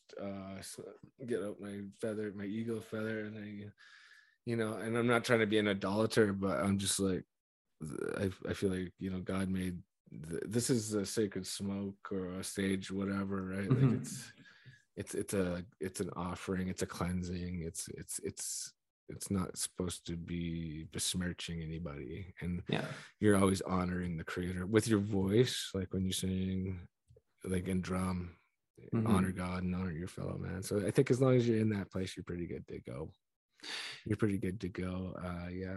I don't know. I guess being a Native, and then with a lot of the stuff that's going on nowadays, that they call it colonization. And so I think there are people that would think that is a colonized way of thinking, maybe. I don't know, but I know a lot of elders, and they all believe in Jesus too, so. And I know they went to residential school, but there is, in our reservation, there was a residential school called LeJac. And in LeJac, there was a lady named Rose Prince, and she was a little girl when she went there. She died there, and they buried her, and she didn't decompose. They like dug her up years later. She was like the same as she was. They ordained her a saint. And that's an interesting story, like Rose of the Carrier, they call her. I didn't know that. Saint. And so that's some really... guy had cancer, and he was on his deathbed, and they got the dirt from her grave and put it on him, and he was fine. Wow. Because that's really interesting though, because it shows an understanding that the institutional power that has become corrupt to the point of no return isn't the same as the teachings. Right? Yeah, they're incongruent. Like that whole Vatican, like Vatican is really weird sometimes.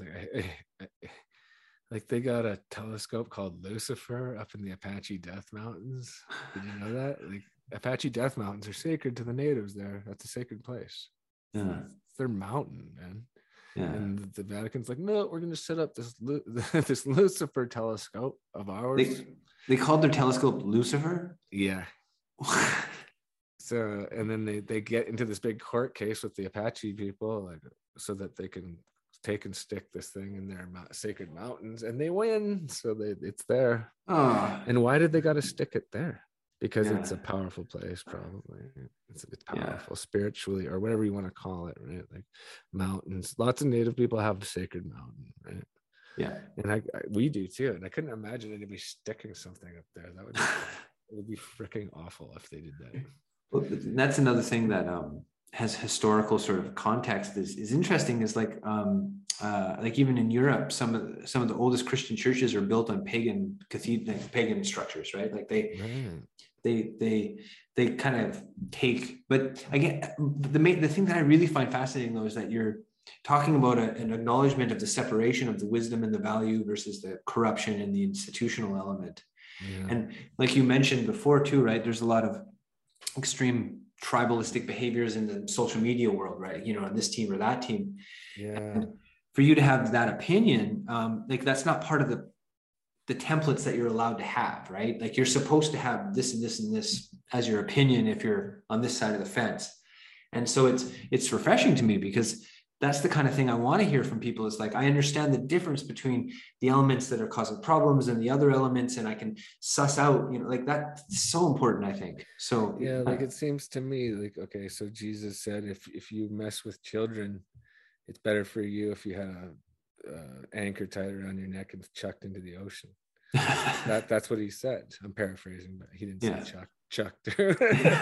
But, and you know, and he and how you measure it out, it gets measured back to you, he says, right? Which is a scary thought, because like, you measure it out, it gets measured back. Like if you back in the day were a fighter, dude, or you go around kicking the shit out of you, you just whatever, like is it gonna come back to you? Or and like what he said about those children, like he said that, and then all these priests that claim to worship him went and abused all these children. And aren't they scared of the wrath that the anchor around the neck getting chucked into the ocean thing? Like, come on, buddy. like that you don't believe in what you're pushing? Or well, obviously not. Or they maybe they if they were satanic, like, wouldn't you do that under a Christian church front or a Catholic church front? Like, wouldn't you like, yes, we're the church, and meanwhile you're doing all this diabolical shit in the basement and besmirching the name? Yeah. So that's kind of like with the residential school and all that stuff. That's kind of where, and then back to the human trafficking. That's what it is. That's what that is. It's human trafficking, isn't it? Like, yeah. And they got all these children, and there's like the one. Have you heard the one about the Queen of England visiting Kamloops Residential School and then disappearing with like 10 kids? And the guy Willie Combs was from Squamish Nation or whatever, or Seashell, or I can't remember. But then he was like testifying in the court of law, and he was saying like outlandish things about the Queen of England taking kids, and then he died or went crazy in a mental institute. Yeah, you know, like conveniently for whoever did the crime or whatever. Like that's you know, that's one of these ones where it's like because like I have different like sort of, I would say, frameworks that I'll deal with a person who's got a very normal mainstream conceptual understanding of the world, and I know what I can say and what I can't say, or what the range of their expectation is, right, in that sense. And then it gets bigger and smaller with different people. But to anybody that I think will actually listen and think about these things in an honest way, I say, have you ever seen, and I'm sure you have, the footage that Alex Jones got out of the Bohemian Grove situation? And it's like, what the fuck is that? Like, what the fuck am I looking at here? Like, how is this a thing? And, you know, I can't tell you for sure what they're doing behind the scenes because I don't know. I don't know what the real detail is. But like, do you remember that old movie with Dan Aykroyd and Tom Hanks called Dragnet? Oh, yeah. It's in my mind. Movie, Dragnet. Yeah. With Tom Hanks and Dan Aykroyd, and they're like two cops that bust up a cult. Yeah. They're doing like satanic rituals. It's a drug ring and stuff. And yeah. Kind of reminds me of that Bohemian stuff. Well, but like, really gives you the heebie-jeebies. oh yeah, like they built an effigy of an owl god from the Phoenician Canaanite times. Like they built it. Like it's not like that's not the kind of thing you do. Like I might throw up a tent for the weekend, right? Like that's a serious endeavor, right? Like what the hell are you doing? And then I just recently watched a documentary on Netflix on Jeffrey Epstein and that whole thing, and I'm basically aware of most of it. But one of the things that really strikes me is the place on his island that he has set up that looks like a Turkish bathhouse that has these very distinct colors and stripes, and there's a pattern in the front, and it's like, what are you doing in there? Like what is this? So yeah, I don't like going in to say I know what's going on, because I don't know, but I know that the signs are there, that things are going on that are like way beyond what people think is normally possible in that sense. Yeah, I mean, if you really want to go down the rabbit hole of like conspiracies, like it's like cloning and fucking reptilians and cannibals and underground bases with torture tables and gray aliens, and they're not aliens, they're actually demons that live behind the sun, and the fucking Earth is flat and there's no space. It's just a bunch of water up in the sky and water below. And if you want to get to space, you got to go down through the ocean, and then so there's a lot that because conspiracy theories, right? Well, yeah, but see, the thing is though, is like I like to try to figure out where you can sort of get to the edge of the known, where you can get to that edge and say, okay, I know that this is happening, but I don't know much beyond that, right? Yeah. And so like like the UFO thing, I think that's a really interesting one for this, because there's a lot more information coming out to confirm that they exist to some degree in some way. These things, especially in the ocean, the Navy's very open now, saying that they exist. Well, what are they? Well, you get into this conspiracy, like what the theories, but there's something there. There's something at the edge of the known that's flickering and saying, hey, you don't understand what's really going on in your own reality completely. There's more than you think here. Yeah. No. And if I think if a person ever has a problem in that area, again, going back to the name Jesus Christ to save you from it is a good idea. And a good approach, because those things, I don't think they're from outer space. I think they come from under the water. I think they come from under the ground, and I don't think they're alien in nature. I think they're more demonic in nature, and that's just a personal opinion.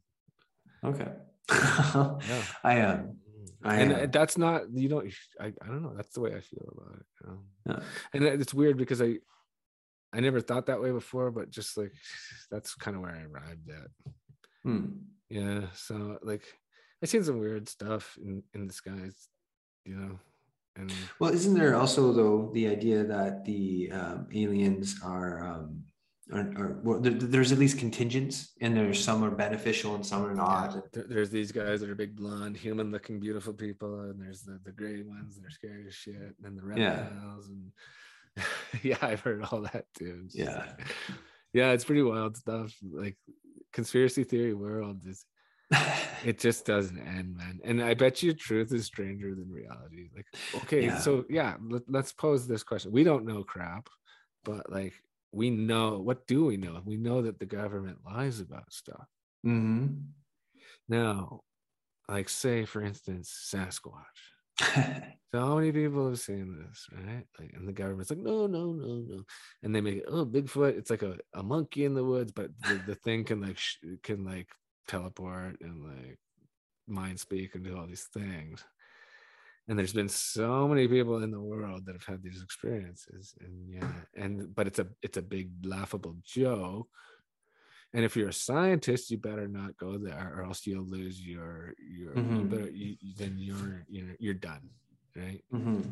So, but like, why not? Like, why would you not, as a scientist, go there? Like, and not the laughable shit, like a bunch of guys running around the woods, knocking on trees and whooping around in the night, but like the science of it, like the DNA or whatever. And they lie about that. So why did they lie about it? Why? Like, okay, I'll tell you a little story. A couple of years back, 2018, there was a bunch of wildfires up in BC. I was on a fire crew. I was the boss of a native fire crew We were out on the Kluskas. I had my buddy with me. He was my right hand man, and he's gone now. He disappeared in Great Slave Lake. Sad to say. But back then we were firefighting, and he told me, like, okay, so I heard this from one or two people, but the train went by close to here where it goes all the time. It's part of our res. And I guess he hit a baby Sasquatch. And so the train, he thought he hit a person. The army came in and took the body. They stopped everything. And my friend is the one that drove the conductor away from the site. And he was like, oh my God. He was like freaking out of his mind. And my other friend that was out firefighting with me told me that he saw the army there coming in to, you know, get the body or whatever they do. Cover it up. Is why. Fuck knows why. And you know, it's we as the native people, like if you see what's going on with Wet'suwet'en natives, and I guess the Mohawks, before the pandemic, the Mohawks covered, they blocked the train tracks. Do you remember that? Yes. And everybody was freaking out and getting mad at natives and stuff. And then the pandemic happened. You didn't really hear about it again. And so like, and when they have a Sasquatch incident or something like this, the army comes in and does what? With, like, do they hunt them down? And why? And are they connected to native people? And why? Because they seem to be part of us. Like, they seem to be with us in our places. You know what I mean? Like, but is it like that, or are they part of like the mists of Avalon? Faded back. You know what I mean? Like, it's a big mystery, and the government lies about it. And I'm only saying that because they bring the army in to grab the body or whatever, or do what they do. And maybe they do that for our own good. I don't know. Maybe if you knew the truth, it would scare the shit out of you so bad you wouldn't be able to sleep at night, right? Like, who knows? You see how many people rush around the store buying toilet paper all the time. Something goes, henny penny, the sky is falling, and everybody's at the store buying up all the toilet paper. Yeah, I know. Instead of getting a bidet or something. See, I think that one of the ways to explain the human race in a general sense is that we have a history where Graham Hancock would say we're a species with amnesia. So we've forgotten so much about the bigger story of our history. And of course, and then what happened in that history? Well, something must have happened that really screwed up our psyche in some way. That's a way to put it. So Graham Hancock, this alternative historian, always points to major cataclysms. So like great upheavals and asteroids and all this kind of like, you know, like impossibility to live through situations. And so my thought is, okay, well, if you were a human being and you had evolved a very sort of harmonious relationship to the natural world, but then there was all these cataclysms, it could create like a trauma-based experience where you disconnect a part of yourself, and then you create a thing we call an ego that thinks of itself in isolation, it's distinctly not a part of that world that you can't trust anymore, because that natural world has been so disrupted by all these other things. And then you get a population of people like this, and the greedy and most narcissistic ones are going to find themselves able to control the rest, because they're all going to be like, you know, like neurotically looking for some way to not feel anxiety. There's always going to be that thing. And that seems to be like what the last 6,000 years is largely. And then, like, you know, there's the stories like the Jesus, you know, he shows up and he says a bunch of really profound, brilliant things, but then he gets killed because, you know, you can't get him. He raised the dead. He was healing the sick. Get him. Yeah, because it upsets. He's like Jackie Chan. He can't go anywhere without people lynching him. Right on. He's the nicest guy ever, and everybody's kicking his butt. Yeah. So yeah, it's. Have you read Wilhelm Reich, or is it Wilhelm Reich? I know who Wilhelm Reich is. Not Carl Jung. I noticed you quoted Carl Jung, but the other guy. there was Freud, there was Carl Jung, and then there was Reich was it Reich? Wilhelm Reich was a student of Jung, I believe, because he was an archetypal psychologist. And he wrote this book called Why They Murdered Jesus or something like this. Have you read that? I've never read his book. Why They Killed Christ. And it's really interesting, man. Okay. You start reading this book and it's like, it talks about like, if somebody's really good, the human race is gonna kill them. Well, yeah, but see, this is another thing that I think that I only just recently in the last few years really came to really appreciate was, and it isn't just Christ, but any figure that represents a perfection is a judge, because you look at it and you're judged by it because you're not perfect. So you look at this being that's so profoundly perfect and you know you're not that. It makes you either run away in terror because you're neurotic and you can't handle it, or become humble and actually say, okay, I'm going to work towards this end that I know I can't achieve, because that's the humble approach in that sense. So when people, so you can imagine, and it makes sense to me that if some person suddenly became so perfected as a person that they went out into society and started talking, the rest of society who's all fucked up and doesn't have that ability to look at themselves in that mirror would look at that person and just start labeling, projecting on them, because they're making them feel their own lack of self-confidence, own selfhood. Yeah. Or maybe they know exactly what they're doing and they like it and they like to hurt other people. And so they gravitate to, if they're smart, there's a lot of people like that. And a lot of them are dumb. And those are the guys that get caught for like doing stupid ass murders and stuff. But then there's like probably really smart ones that become judges, politicians, and wouldn't you, if that was what you wanted to do, was be a psycho controller or like killer guy? Like wouldn't you just go like for something that would allow you to do that, like being a judge for one thing? Look at that court case that's going on right now, Ghislaine Maxwell. You know what I'm talking about? Yeah. And have you seen the judge on that one? No. And right away the judge looks sketchy to just looking at this person. I'm a hypnotist. I read body language and shit, and I'm just like, like demeanors, right? Like, Anyway, the judge right away was like, the public should not know about any of the details of this. Oh, that was the judge you said. I heard that quote in the story. That was the judge. Yeah. So yeah, fuck. Judge, because of course they want to keep it all, but who knows? Maybe they do have legit altruistic legal reasons for doing that, but I doubt it. Yeah, theoretically. You know what I'm saying? It's always under the veil of altruism.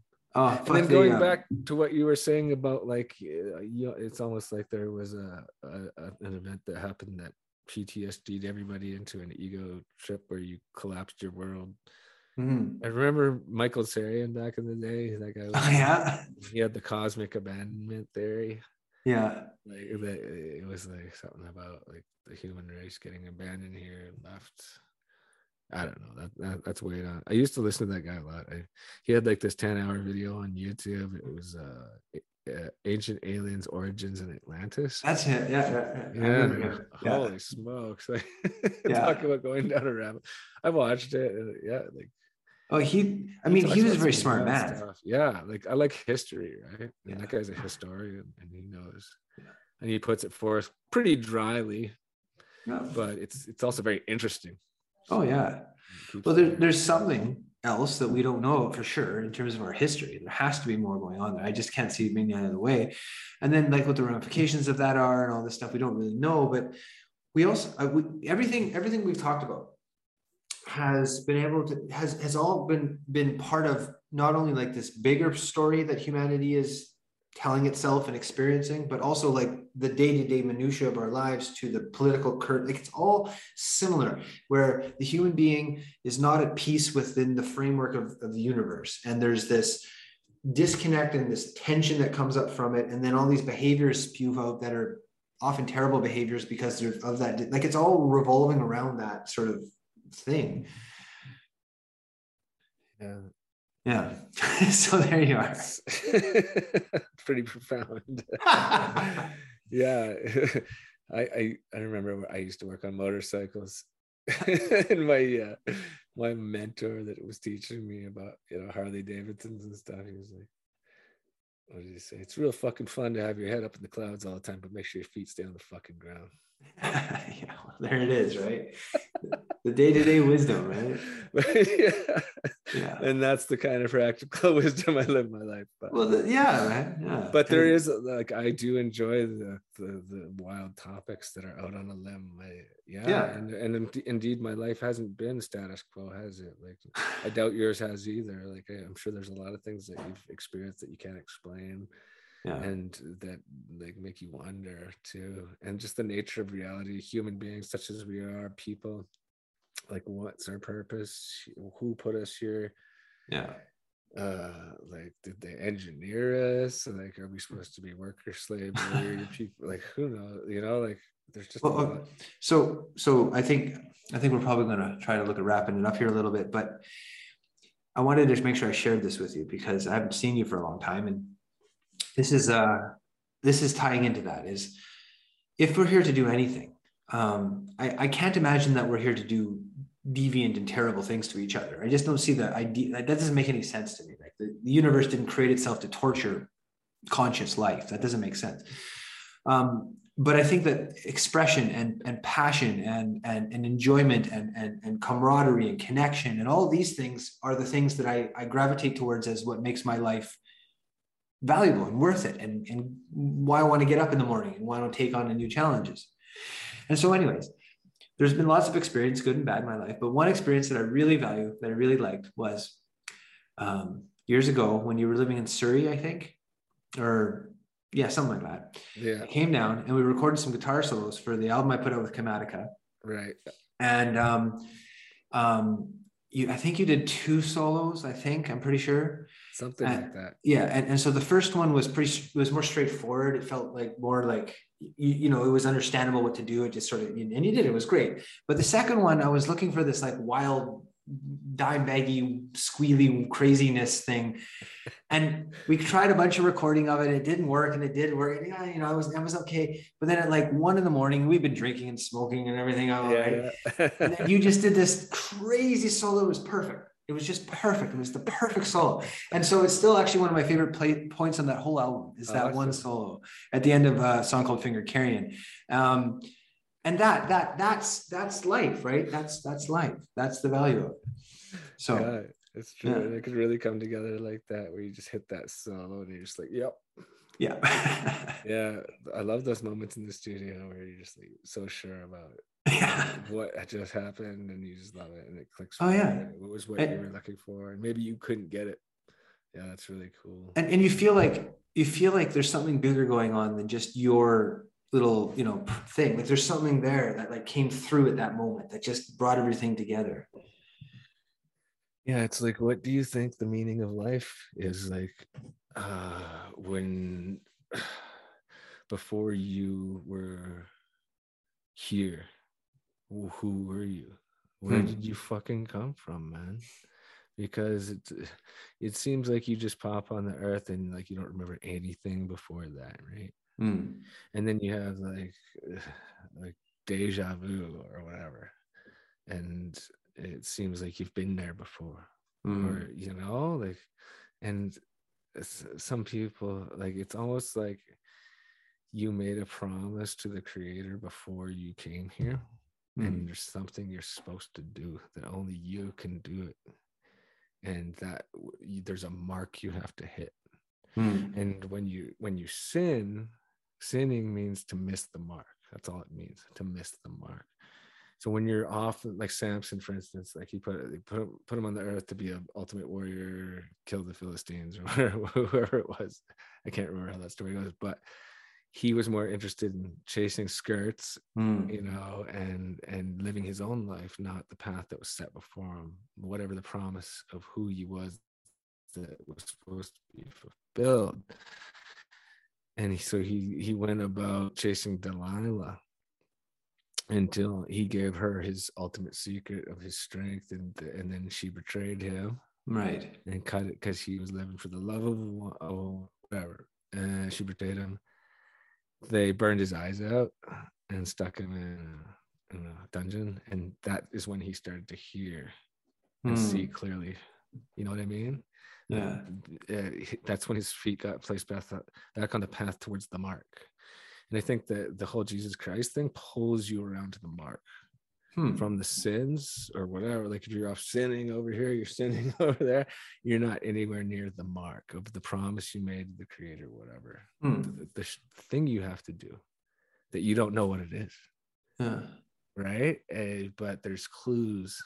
Yeah. So I don't know. It sounds really weird, but that's kind of the way I think about it. So when I like pray, I'm like, I want to be on the mark. Like I want to be. If you get off the mark, you're off on your own things. But coming around to like the Christ, you know, that brings you back to the mark. So like right back on there. And it's the other thing. And it's not that you shouldn't sin. Like you can sin all you want, man. See what it does for you. See where you end up when you're doing that. If you're out, like, you know, doing that kind of stuff all the time. Yeah. See how healthy and happy and well adjusted you are after a bunch of that. And I guarantee you it probably won't be very much. But when you get on the right path to the mark, whatever that is, I don't know. I'm not saying, this is just a hypothesis of mine. And I'm not saying I know everything. This is just where I'm at. And I'm sharing it for the sake of, like you said, we haven't seen each other for 10 years. So yeah, man, that's kind of the way I think about it. I like to try to be on the mark. Doesn't mean I'm a perfect person either, man, because I'm not. But just you do your best, right? And hopefully, when you leave them better than you found them. Yeah. Well, and as you're saying there too, is like your aim is high. Your aim is towards the good. You're willing to stand up for that to some degree in the ways you can, and that's to me the only way we're going to get out of the mess that we're in, right? Is to keep aiming like that and keep having good conversations too, where people can really just openly talk. The truth, like you said, the truth will set you free. I didn't say that. If we knew no, you didn't. Jesus said that, but like, it was like, you know, it's just another smart thing that guy said. Like, I could totally agree. Like, if you're getting lied to all the time, you can't make a proper decision, right? Can you? But once you know the truth, maybe it hurts, but then you can peel off the Band-Aid and move on with your life and rebuild, right? Like it will set you free. It sucks to face the truth. It sucks. It does, but you know, that's part of what keeps me going is I have this incessant sort of optimistic push that there's a good world ahead if the direction goes well and people keep that because if I ever woke up in the morning was like, no, there's no hope, then I don't know how I'd get through my day, right? Yeah, and that's exactly it. That's like, not to focus on your 3-foot world, but live it from a place of there is hope, and this is awesome. We are in the grace of God. This is great. I got water. Yeah, like I can go have a nice thirsty drink of some lemon and ginger. It's cold, it's refreshing, and then I can lay on my couch and I'm feeling good. I got my little baby. I got my wife. Like, I feel awesome, man. Yeah, man. My world is great. And no, I don't want the goddamn government coming on me. Like, stay the hell away from me, man. Like, let me fish and hunt and be in the woods. That's how I want to live. Build a house. And live off the land and be a simple man. That's all I need. I'll play my guitar, do some music. Like that. The simple things in life. It's all I want, all I need. You know, I don't need to be a rich Kanye West mogul. I don't need none of that stuff, man. Never did. Yeah. You know? Well, that should be the path that we all kind of aim at, I would hope. And hopefully we can get to a point too where the neurotic people stop pushing everybody to behave the way they want them to behave and let people just sort of live their lives. Yeah. And then maybe we can go see a show together or something again. Yeah, and I think the key, what's needed for the world in a word, is compassion. Compassion. Yeah. Have compassion. Yeah. Oh my God, this guy's not vaccinated. He shouldn't be he shouldn't be allowed in the hospital to get care. Just have some compassion.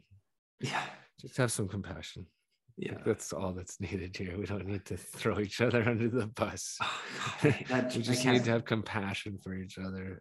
And that's it, really. Like, yeah, I'm sure that could solve the whole deal.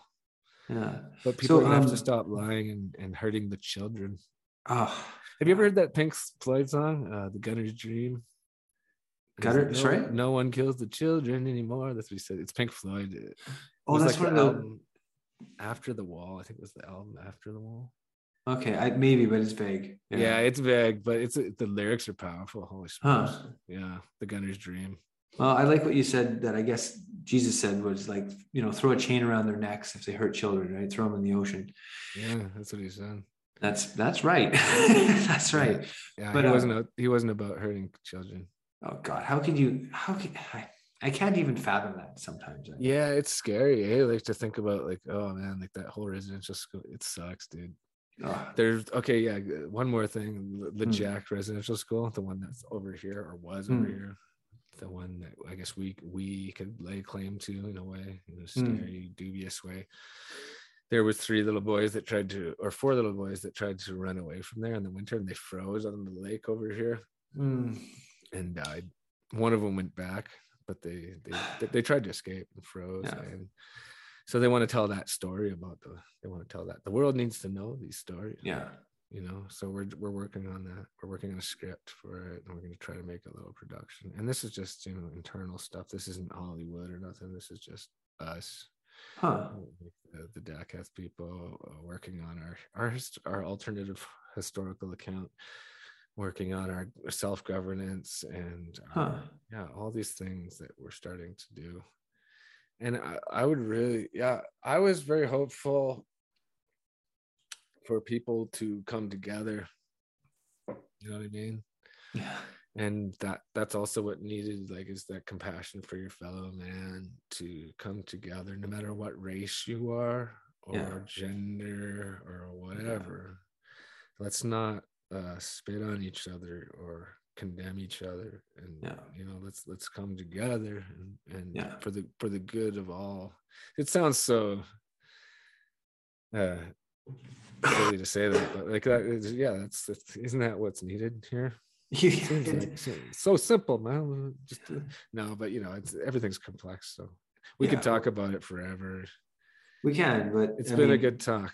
It really has, and that's a good note to leave it on, though, because is as much as it's simple, it may not be easy, but it is the aim, and it is the goal, and it is what we both can agree on completely. And yes, exactly. The other thing I was going to say, though, is you did mention that you're working on some really interesting historical sort of productions, it sounds like, in that sense. Yeah, film. Yeah. But is there any websites, or even with your band or anything you want to plug? Yeah. I don't know if anybody'd be interested in the hip hop project that I've been doing, but it's called Ketaclan. Ketaclan. And we have a big hit called Good Time Chi. And then the metal band that I was in was called Omega Chrome. And for me, I feel like our best work was this album Beyond Control from I remember. It was pretty fun and cool. Yeah. And I got some new songs of metal that I want to put out, but I don't know if I'll put it under that old banner or some new thing. I think. And the film stuff I've been working on is all for my job right now, so I don't really do any of my own. Like I did the Nangwat Shapeshifter.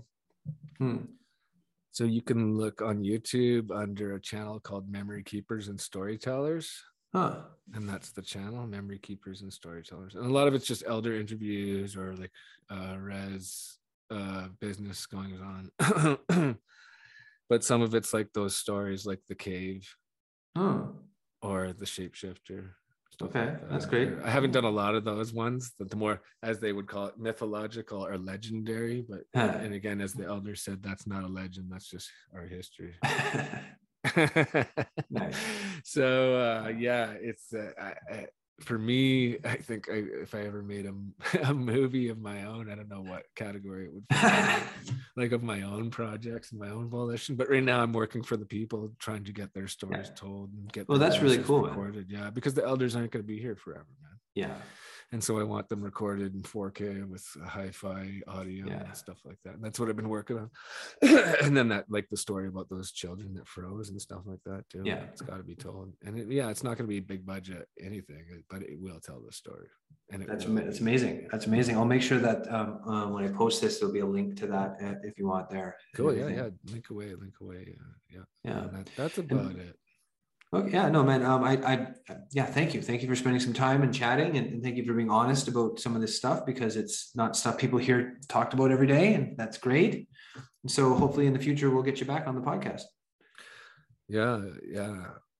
We say in Daketh, we say thank you. Snitchalia, like that. Snitchalia for listening. Snitchalia. Thank you. Thank you. Absolutely. Yeah. Okay. Thank you. And then. Yeah.